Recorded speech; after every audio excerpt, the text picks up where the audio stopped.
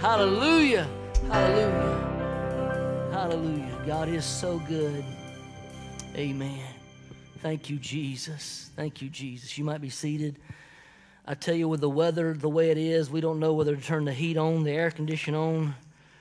But if you will be patient and gracious to us as we try to figure out all of that good stuff in these crazy warm February season.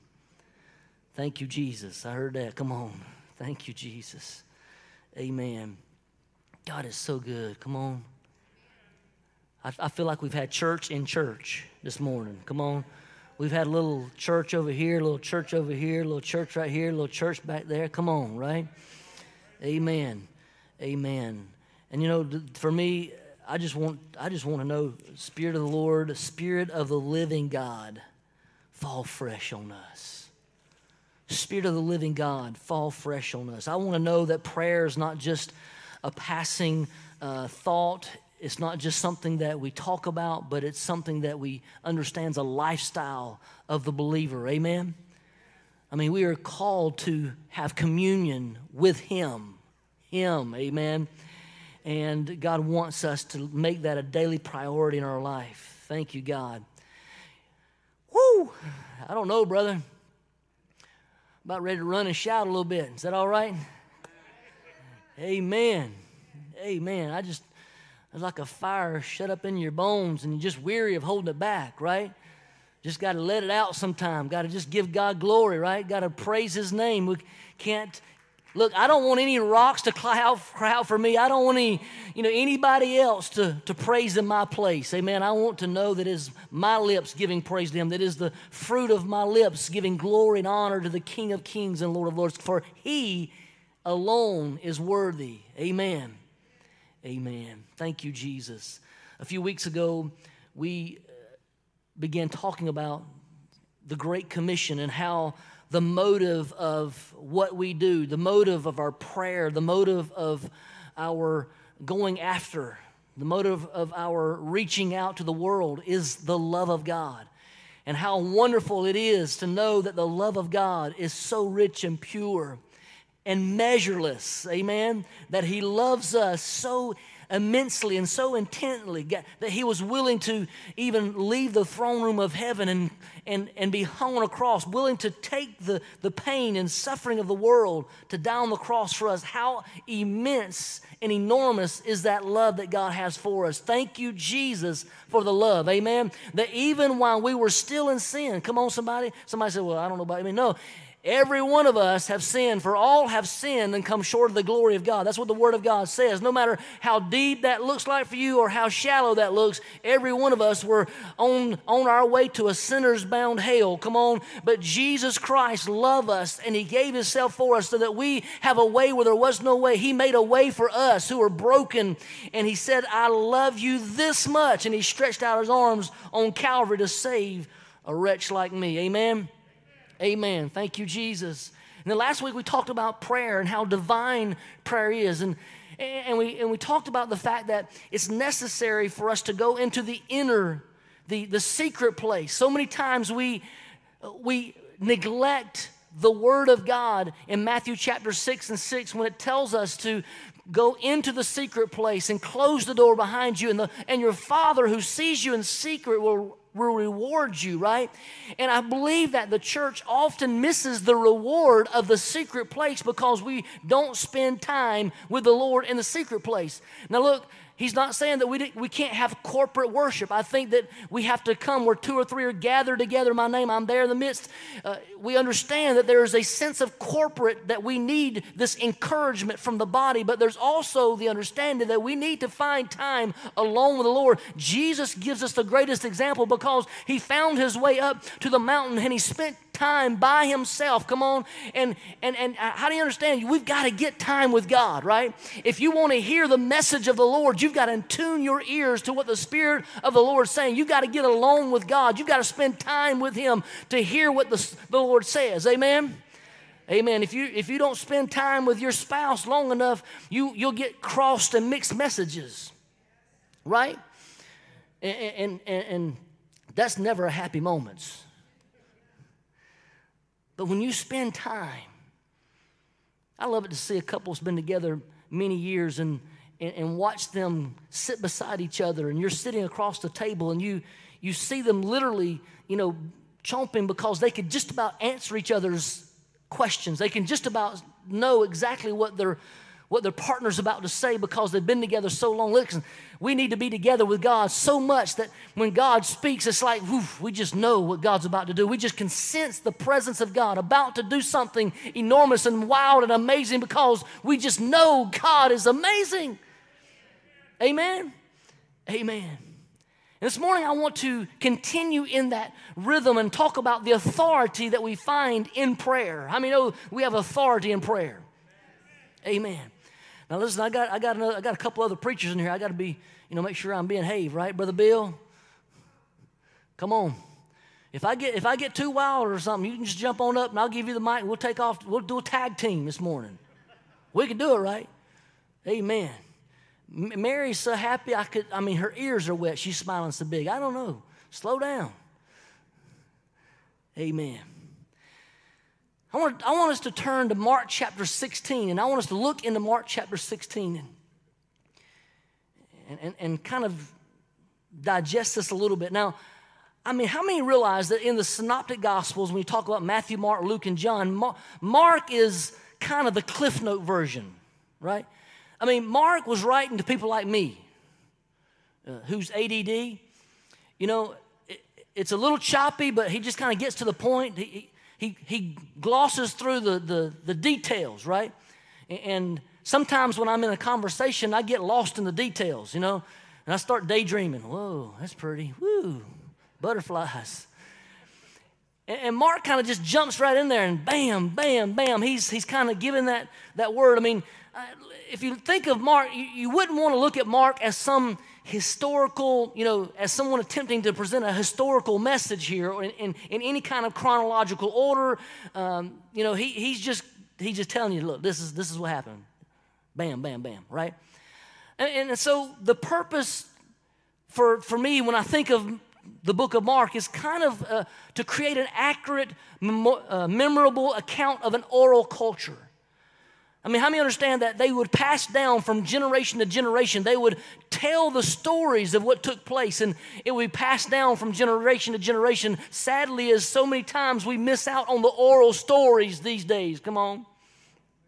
We're left to wonder, what did God do back in that day? Or what did God do in your life? Because we don't tell the stories. If you think of 2 Timothy chapter 2, it says, share with other men who are able to teach others. In other words, it's still an oral message that has to be presented. It still has to be communicated. We still have to tell our testimony. We still have to let the Word of God show through, shine through, and tell others about it. Amen?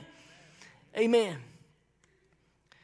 And so in looking at this, we also recognize that in Mark chapter 16, there's some gaps. There's a lot of stuff that happens that is not necessarily told about. It's just, like I said, a Cliff Notes version. So Mark chapter 16, verse 14 says, afterward, he appeared to the 11 themselves as they were reclining at the table. And he reproached them for their unbelief and hardness of heart because they had not believed those who had seen him after he had risen. Verse 15, and he said to them, go into all the world and preach the gospel to all creation. Go into all the world. Come on. Preach the gospel to all creation. Verse 16, he who has believed and has been baptized shall be saved, but he who has disbelieved shall be condemned. These signs will accompany those who have believed. In my name they will cast out demons. They will speak with new tongues. They will pick up serpents. And if they drink any deadly poison, it will not hurt them. They will lay hands on the sick and they will recover. Verse 19. So then when the Lord Jesus had spoken to them, he was received up into heaven and sat down at the right hand of God. Verse 20. And they went out and preached everywhere while the Lord worked with them and confirmed the word by the signs that followed. Father, I just pray, God, that your Holy Spirit will this morning open our eyes to truth. We recognize that the world wants to diminish our voice. We recognize that the world wants to to gloss over truth, wants to take away truth, wants to diminish who we are as the body of Christ. But this morning we pray that our eyes will be focused on truth and grasping a hold of the gospel of Jesus Christ, knowing that you are the way, the truth, and the life. Lord, may we submit and surrender to your plan and your will. Amen? Amen. So when I look at this passage, first of all, I see Jesus coming to the disciples. And we can recognize in the Synoptic Gospels that this might have been the moment where, Jesus showed up and the disciples were there. Thomas was there, and he looks at Thomas and says, "Put your finger in my hand, Thomas," because they were doubting. And Matthew chapter 28, verse 17 says, "When they saw him, they worshiped him, but some were doubtful." In other words, not everyone that saw Jesus at that moment were just like, "Whoa, that's Jesus." There were some who saw and were still doubtful. Come on. I mean, there's people in the kingdom that are still doubtful, right? And we need to make sure that they understand the truth of God's word. They understand the fullness of God's word and the fullness of God's plan. And so in that moment, Jesus told them, look, hey, he kind of reproved them for not believing and not accepting the truth that he had risen, because, look, he had spent the time with them. He had risen from the dead. He had been with them. He had told them this was going to happen, and yet they still were doubtful, and he wanted them to believe. And then he gave them a declaration. He says, "Preach the gospel." Preach.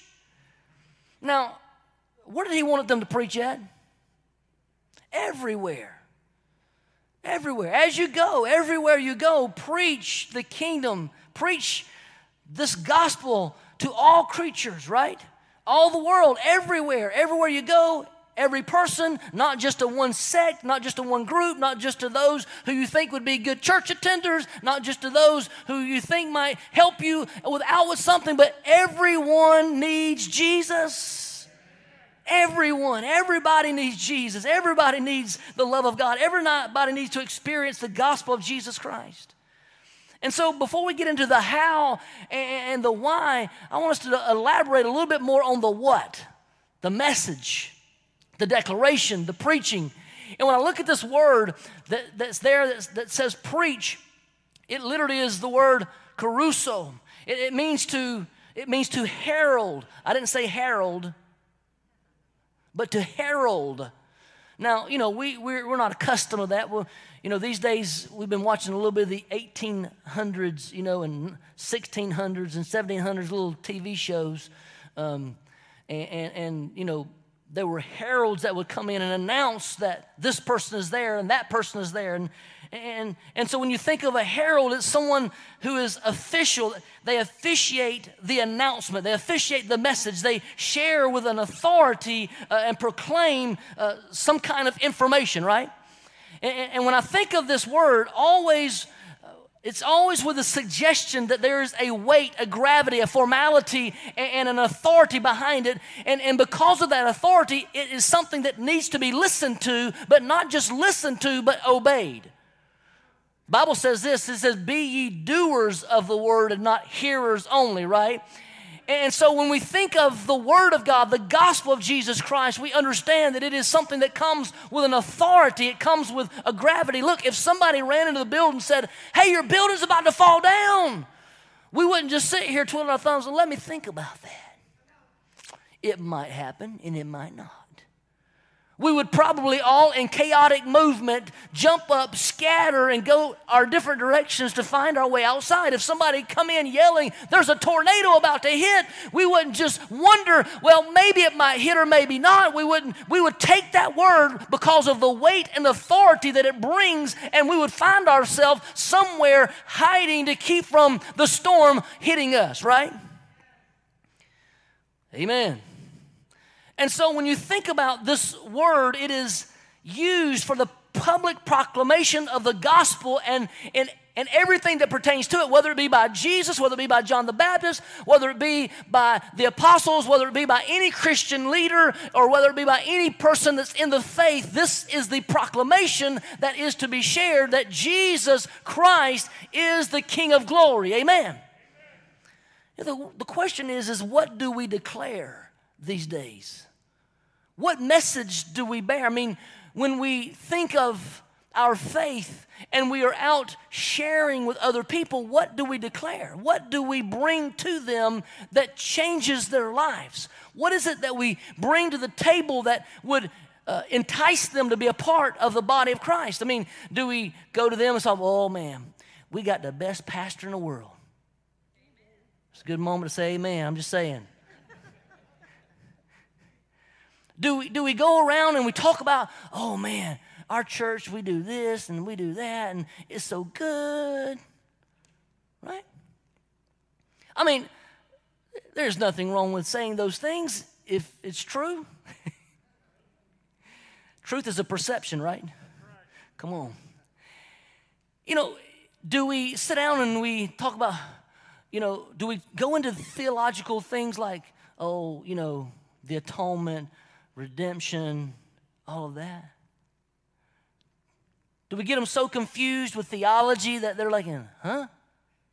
What? What do we share? What is the truth? What is it that's absolutely transformative in the words that we share, in the words that we give, and the authority that we speak in? What is it that actually changes the lives of people? What is the true gospel? Amen. Yes, Pastor.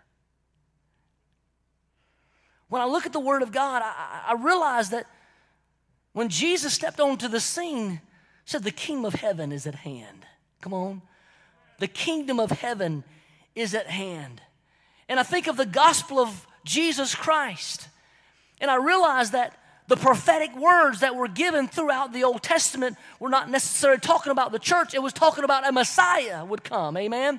And I go back to the Word of God and I read in Isaiah chapter 9, verse 1 and 2, but there will be no more gloom for her who was in anguish. In her early times he treated the land of Zebulun and the land of Naphtali with contempt, but later on he shall make it glorious by the way of the sea on the other side of Jordan, Galilee of Gentiles. Verse 2, the Lord the people who walk in darkness will see a great light. Those who live in a dark land, the light will shine on them. Come on, somebody. What is this truth? It is that the Messiah is the light of the world. And no matter what darkness you find yourself in, the light can shine in your darkness. It goes on and says in verse 6 of that same chapter, Isaiah chapter 9, for a child will be born to us, a son will be given to us, and the government will rest on his shoulders, and his name will be called Wonderful, Counselor, Mighty God, Everlasting Father, and Prince of Peace. There will be no end. Somebody say no end. No end. There will be no end to the increase of his government or of peace on the throne of David and over his kingdom, to establish it and to uphold it with justice and the righteousness from then on forevermore. The zeal of the Lord of hosts will accomplish this. Wow, what a powerful word. How often do we rely on, how often do we rest in that Jesus is the Prince of Peace? How often do we declare that he is the Wonderful Counselor? How often do we go about recognizing him as the mighty God? How often do we stop for a moment and say, you are the everlasting Father from the beginning to the end, forever and ever you will be my Lord and my God and my Savior. No matter what the world says, no matter what the world does, they might try to silence my voice, but I will stand on the rock that will stand forever. Kingdoms shall come and kingdoms will go, but your word will stand forever and ever and ever. I will stand on you, my God. Come on, somebody. Amen. We get so uptight and so bothered by what people and the world will do. Why would we expect the world to do anything different but to walk in sin and anti-God? Because that's what the world is. Jesus said it this way, they hated me and they're going to hate you. Come on, somebody. But that don't mean I got to stop. Amen? I mean, prophetic word after prophetic word was given throughout the Old Testament of the Messiah coming. We can look at Isaiah chapter 11, 1 through 9. I'm not going to read the whole thing, but then a shoot will spring from the stem of Jesse, and a branch from his roots will bear fruit. The Spirit of the Lord will rest on him, the Spirit of wisdom and understanding, the Spirit of counsel and strength, the Spirit of knowledge and the fear of the Lord. And he will delight in the fear of the Lord, and he will not judge by what he sees, his eyes see, nor make a decision by what his ears hear, but with righteousness he will judge the poor and decide the fairness for the affected of the earth. Come on, somebody.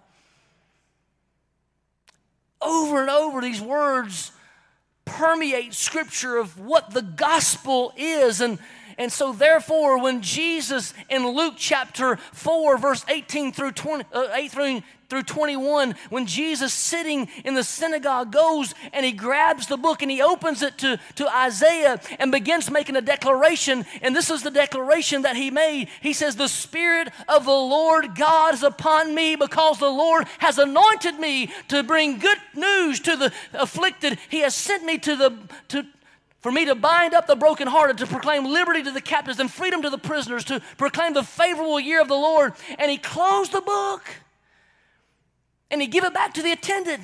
He said, today this is fulfilled in your hearing. Come on, somebody. The world needs to know that there's a Savior who's still on the throne. He's still the King of glory. He's still the King of kings. We can water down our worship. We can water down the message, but the reality still remains. No matter how much you water it down, no matter how much you try to compromise it, He's still God. He's still worthy of praise. He's still worthy of worship. He's still being glorified, and every knee will bow. Every tongue will confess that He is the Lord of glory. Amen. Amen. I mean, can you imagine that moment, being shepherds out on the terrain, and all of a sudden an angel of the Lord shows up? I mean, wow. Luke chapter 2, verse 10 says, but the angel said to them, do not be afraid, for behold, I bring you good news of great joy, which will be for all people. Come on, somebody say all people. All people, not just for Israel, not just for those of the Jewish nation, but for all people. Come on, thank you, Jesus. Don't you love Him? For today in the city of David there has been born for you a Savior, who is Christ the Lord. There's been a Savior, Christ the Lord. Now, to you and I, we've always understood Jesus' last name was Christ. Jim, don't be laughing. Oh, Jesus Christ. Well, they had to distinguish between all the other Jesuses, because everybody was naming their son Jesus, because everybody was expecting the Savior to come, so everybody was naming their son Jesus, so we just put his name Christ on there. I mean, no, that's not true, right? For a Savior is born, Christ the Lord. You know, it's not like for that moment these shepherds had to think, well, what's that mean? They didn't have to wonder, what am I supposed to do about that information? They didn't have to sit around and contemplate and think, well, okay, what's that?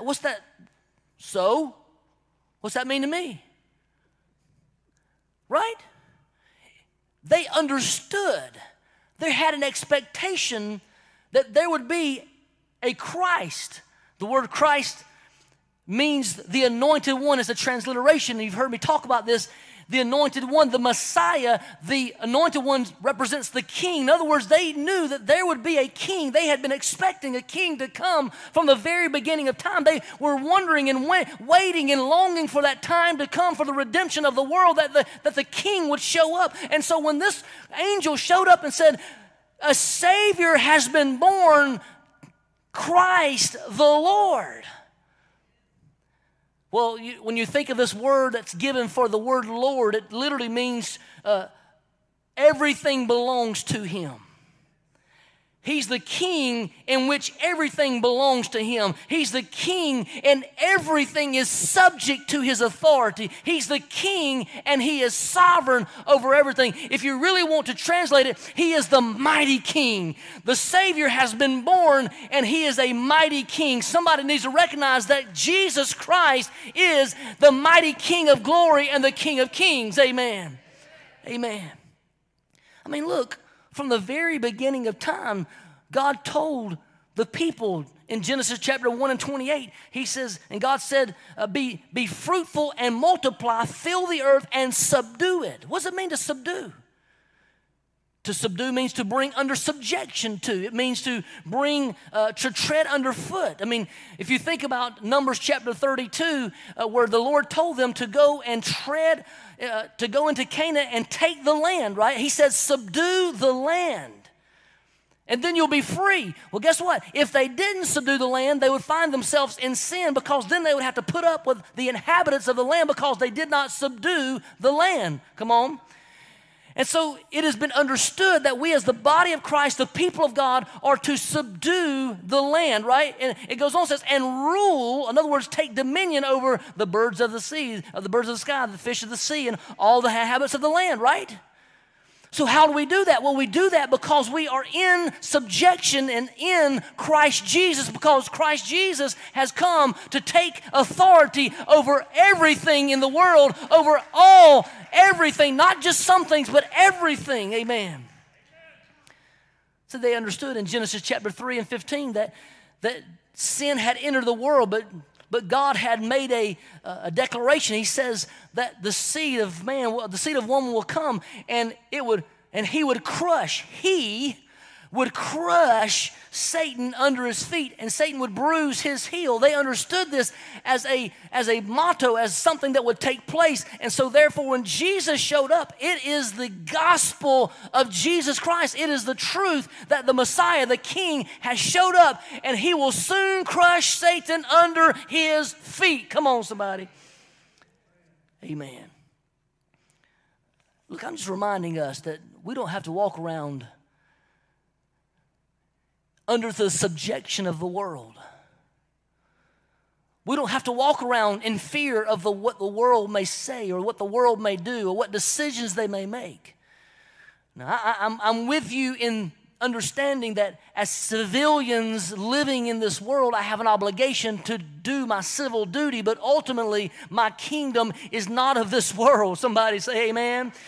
Because I serve a king, and his kingdom is much greater than this United States or whatever country you might be in. His kingdom is far better and above, and it will not fail. Amen. Amen. Y'all do love me because, I'm super thankful and honored to be a part of such a great nation as the United States. I want you to understand that.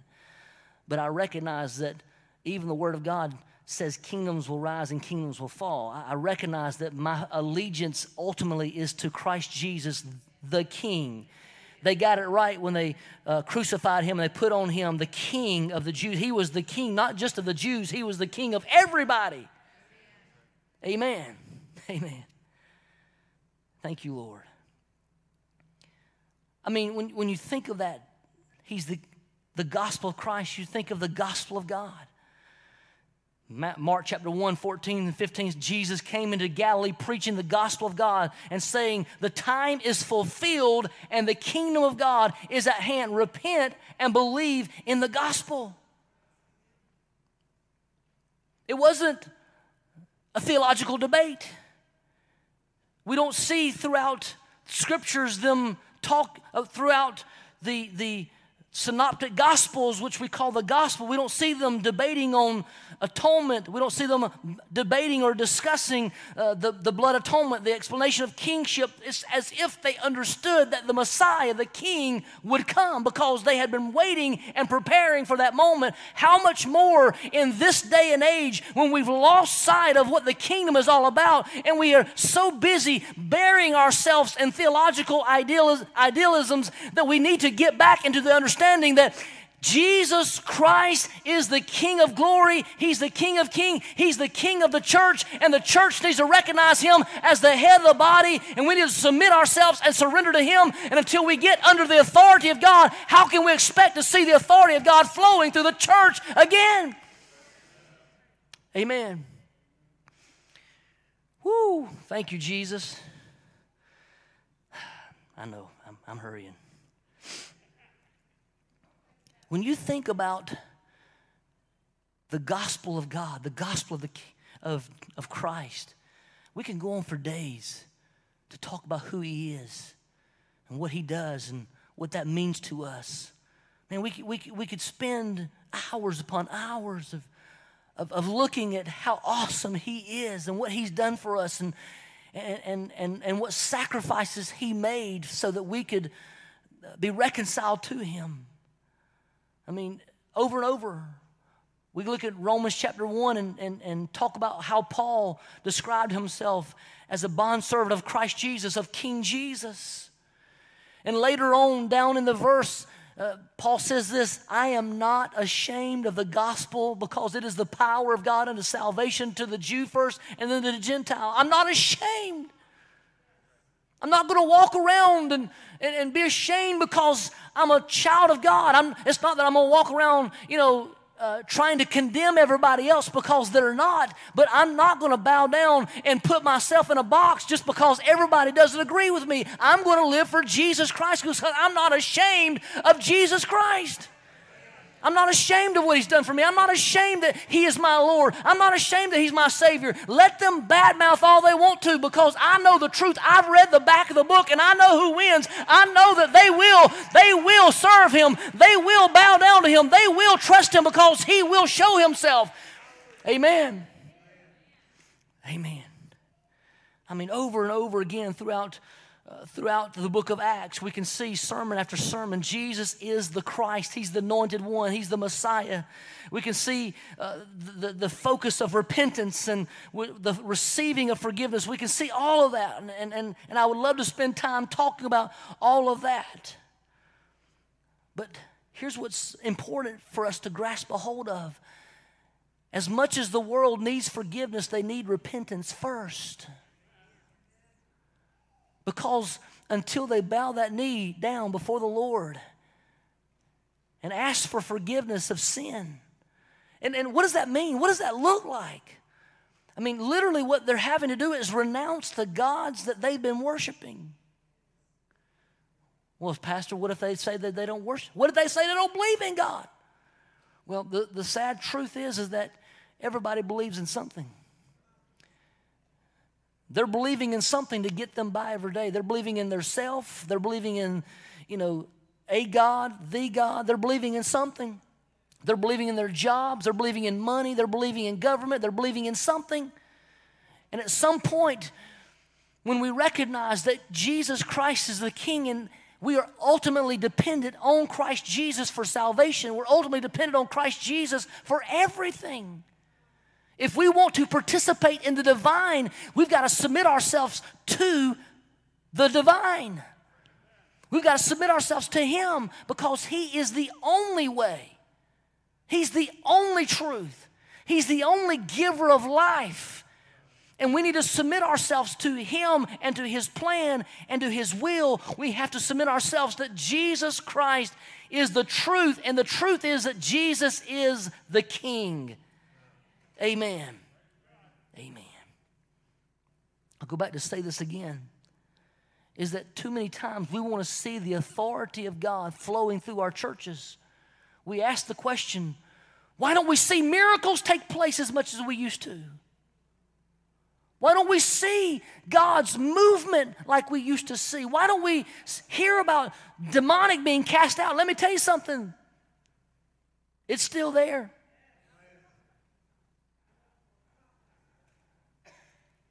The idea is that until we truly recognize the righteousness of God and we submit to His righteousness, because seek first the kingdom of God and His righteousness. What about the kingdom of God? Seek first the kingdom of God. What does that mean? Seek the King. seek being submitted to the King and his righteousness, and all these things will be added unto you. There has to be a submission to King Jesus. There has to be a recognition of his authority. Look, we walk in life, and guys, does not mean, I don't want you to really grasp hold of this. This is not judgmental by any means. This is the culture that we live in that we've allowed to shape us, and it's so easy to fall into the cultural narratives of self-serving and self-preservation and all these things. And we live in such a society that we've made even the kingdom of God all about us. If we're not happy, if we're not pleased, if the music doesn't go the way we want to, if the seats are not the color we like, if the carpet doesn't match, and all this stuff. And we've made our worship about all of that. We've made the worship about if the preacher preaches good or if the preacher preaches bad, or we made all of that.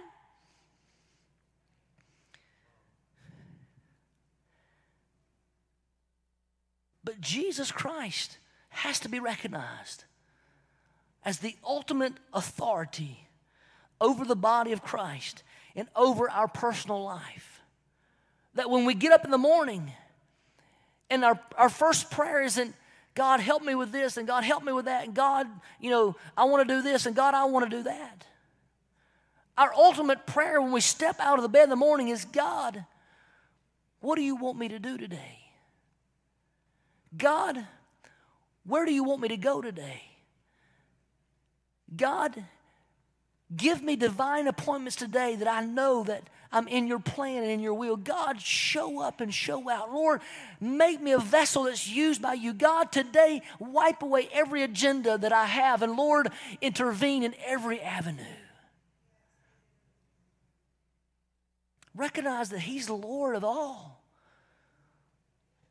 I've got to go to work, yes, but praise God.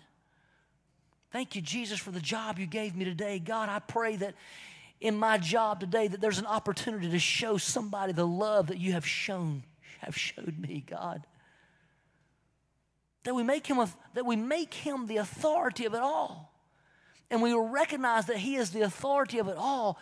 Then we align ourselves with his authority. And then everything we ask in his name becomes powerful. Because it's in tune with his plan, it's in tune with his will, it's in tune with his word, because it's not our checklist and our bucket list of the day. It's the list that God has designed and said, this is what I have prepared for you, my child. No wonder it says after that passage of seek first the kingdom of God, don't worry about tomorrow.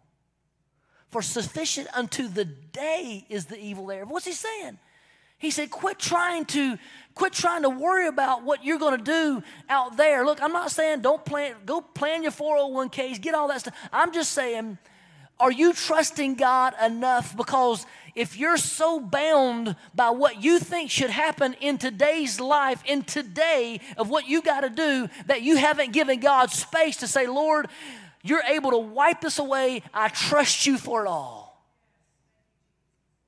It could be that if we would wipe away the agenda and say, Lord, this is what I've planned today, but God, I'm submitting this plan to you, and however you want to change it today, God, I trust you. Because if we will just do that and be willing to obey him in the process, that it could just be that more souls are saved, because God could put somebody in your path you've been looking over, but God's saying, this person I've been putting in your path every day, but you've not wanted to do it because you're doing your plan and not my plan.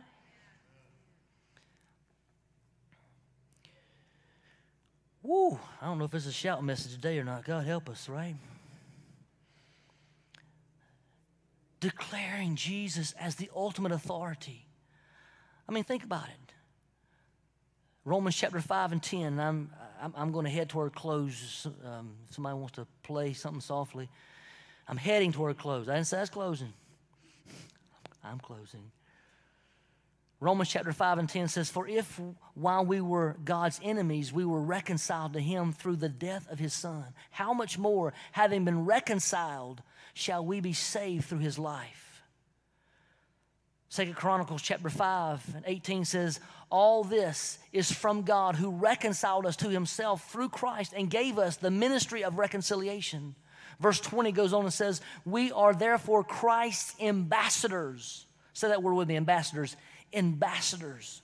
We are therefore Christ's ambassadors, as though God were making his appeal through us. Think about that. As if God was making his appeal through us. Wow. Be reconciled to God. Look, somebody said, well, when Jesus told the disciples there in Matthew chapter 3, 14 and 15, when he chose the disciples and he was sending them out, he said to preach, he said, to have authority to cast out demons. You know, somebody says, well, that was just for the apostles. That's not for today. That's not for this moment. That's just for those that died. What? So we're just now, because the apostles aren't around anymore, we're just subject to being overrun by demonic. So now we just have to, well, we don't have power anymore. The apostles are gone. Just let them destroy us because we have no authority any longer. No. No. Absolutely not. When Jesus told them in Matthew 28, he said, all authority has been given to me in heaven and in earth. Go therefore, make disciples of all nations, baptizing them in the name of the Father, the Son, and the Holy Spirit, teaching them to obey all things I've commanded you, and I will be with you until the end of the age. All authority. All authority. When I think about, did Jesus give this authority to anybody else? I'm reminded of Luke chapter 10 and 19 when he was talking to the 70. These were not the disciples. These were not the apostles. This was the 70 servants. And he looked at them and he said, behold, I have given you the authority to tread on serpents and scorpions and over all the power of the enemy, and nothing will injure you. Come on. I've given you authority over all the power of the enemy. Not some, not 3/4, not half, but I've given you authority over all somebody needs to grab a hold of this. I've given you authority over all the power of the enemy. You've been given the keys to the kingdom of God. God is saying, all my authority has been given to you. You have the power and authority over the enemy. Amen. Wow. Wow. Jesus broke down the authority of the enemy. He took the keys away of death, hell, and the grave. He's given us the keys to the kingdom, people.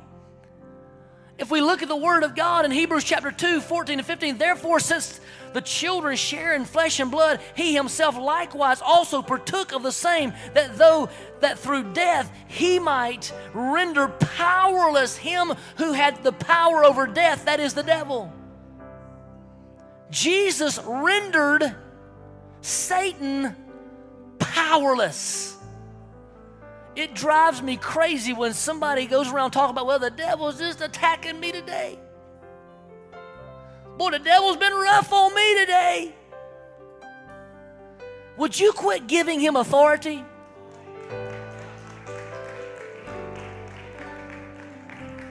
Look, just because you have a bad hair day doesn't mean the devil's on you. I don't know if you're that important. Come on. Take the authority of God and rebuke the enemy in Jesus' name. You have no authority in this house, Satan.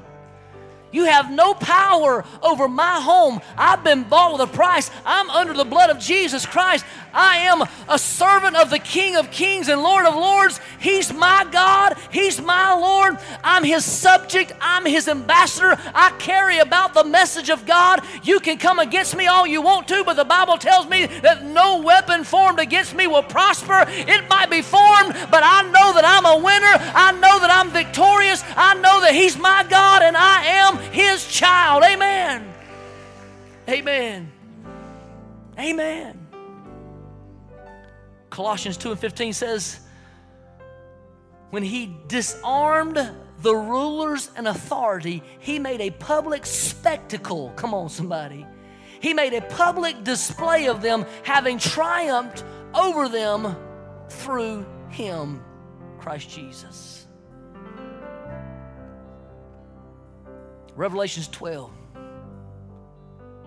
Now the salvation and the power and the kingdom of our God and the authority of His Christ have come.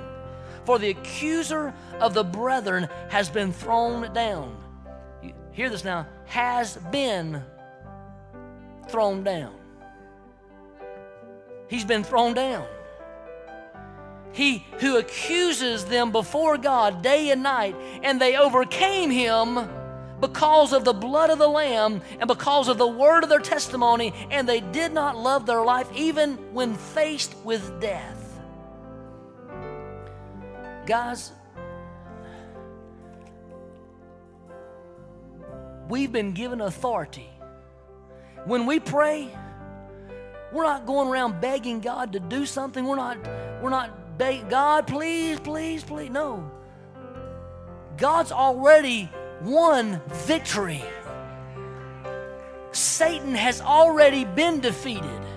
The enemy has already been cast down. What you bind on earth has already been bound in heaven. What you loose has already been loosed. You need to understand that you carry the authority of God as the ambassador of God to the world, and the message you carry is powerful. It's not, well, will you please just love Jesus? No, look, Jesus is the King of glory. Whether you like it or not, you will bow down one day, and He is the King of God. He is God's Son. He is the one who has created the heavens and the earth. And one day, if you don't believe me now, one day you will know it. You can bash me, you can talk about me, you can cut me, you can burn me, you can crucify me, but there's one thing for sure: Jesus is still King. He's still God. He's still on the throne. I'm just like the three Hebrew boys.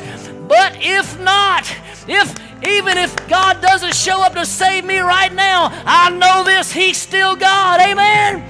Woo! He's still God. And I will worship Him in the worst. I will worship Him even when the king of this world says, bow down. I'm sorry, King, I'm not going to. I'm going to worship God in the worst.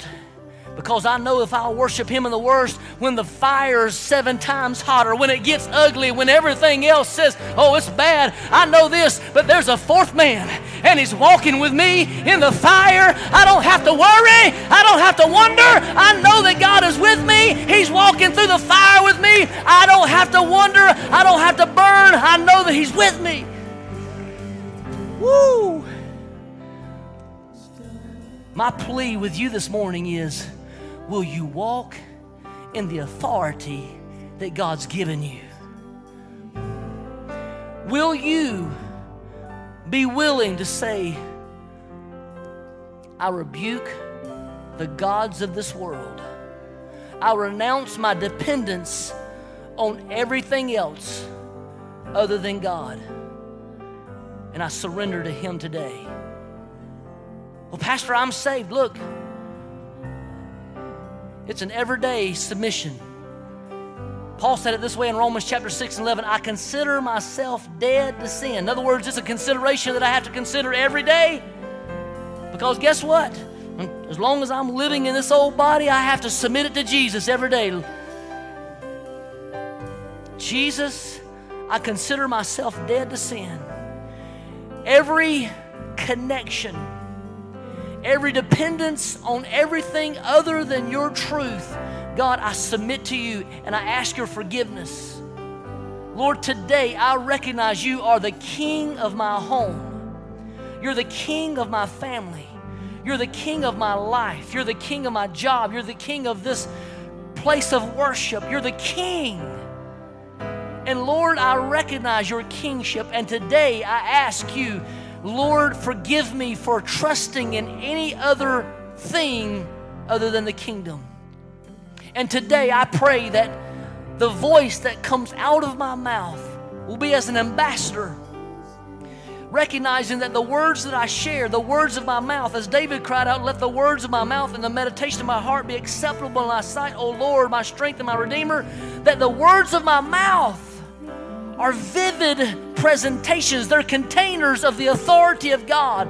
And when I speak, may I speak with the authority that God's given me and understand that my words carry a weight. And God, forgive me for just passive speech.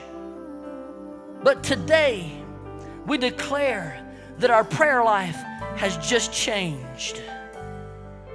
Today, we declare that our understanding of how we pray has just been energized.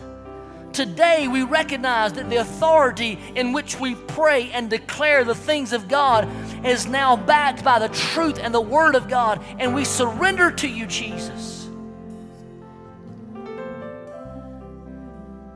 Today, there's ones in this room who's had some major barriers.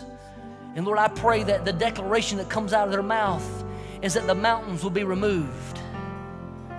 Lord, I pray for provision to be flown through in the name of Jesus as they declare the truth of your word, as they see the miraculous taking place, because now they speak not of the tongue of the men, but of angels, of the heavenlies, of the divine.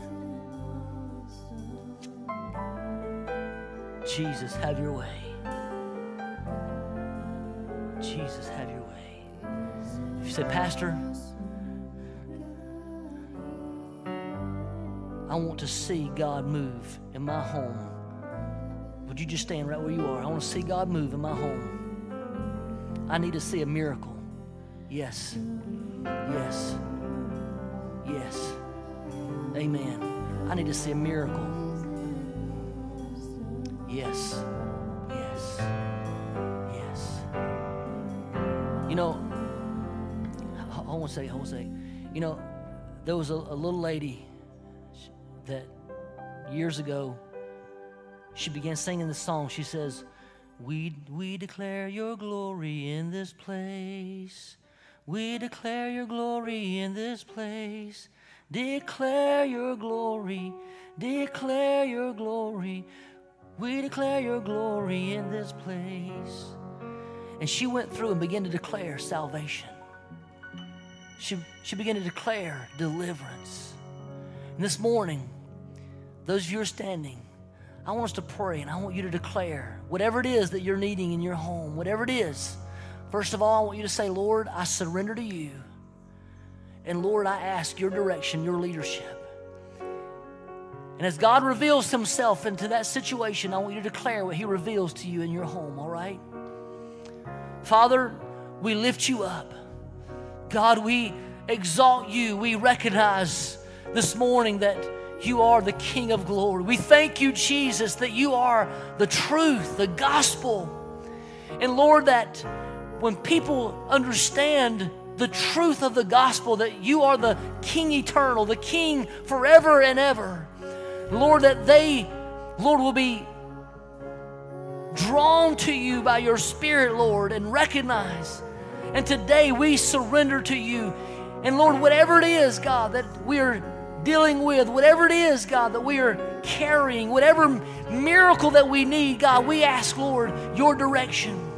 And Lord, we declare your will to be done. We declare your truth to be revealed. We declare deliverance. We declare salvation. We declare wholeness. We declare your work to be fulfilled in our home, in our situation, because you are God and we are your servants and we are submitted to you as ambassadors of Christ. Have your way, Jesus. Have your way, Jesus. Have your way in every home. Have your way every life. Have your way, Lord Jesus. Lord, we surrender to you, Jesus. Here we are, Lord, available. And Lord, we carry about your authority, Jesus. Have your way, Jesus. Father, I pray for those who recently lost a loved one, and I know that we've had several who've passed away over the last few months. I pray for Brother Mosier. I pray for Brother Brad. God, I pray for Janine. Lord, I pray for Sandy and Lowell. God, that you'll just touch them in the loss of their son. Lord, I just pray, and there's several, God, who have faced loss. And I pray that you'll just give peace in the midst of their storm. God, that you will be the peace speaker, that you will comfort them in this tragedy, Lord, in this loss. Lord, be with them, hold them, embrace them, love them, God. Encourage them, Lord Jesus, today. Lord, we honor you and we praise you in Jesus' name. Amen. Amen. God is good. Amen. I'm looking forward to seeing what God is doing right here at AMCOG. Amen. I love you guys.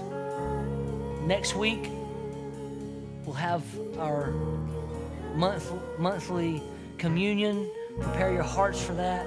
Invite others to be a part. The children are preparing for a play at the end of March on Palm Sunday. If your kids are involved in that, please make sure that they are there at the practices and preparing.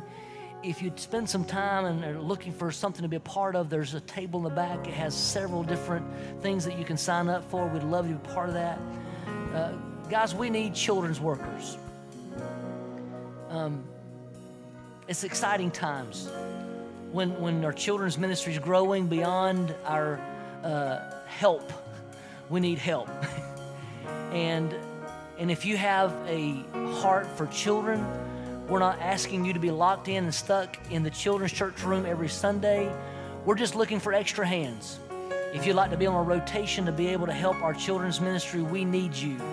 And we want you to be a part of that because it's great things going on back there. Amen. Lives are being challenged and transformed in our children's ministry.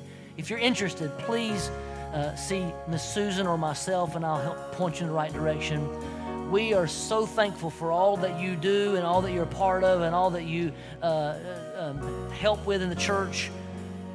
Thank you so much. God bless you guys. Love you.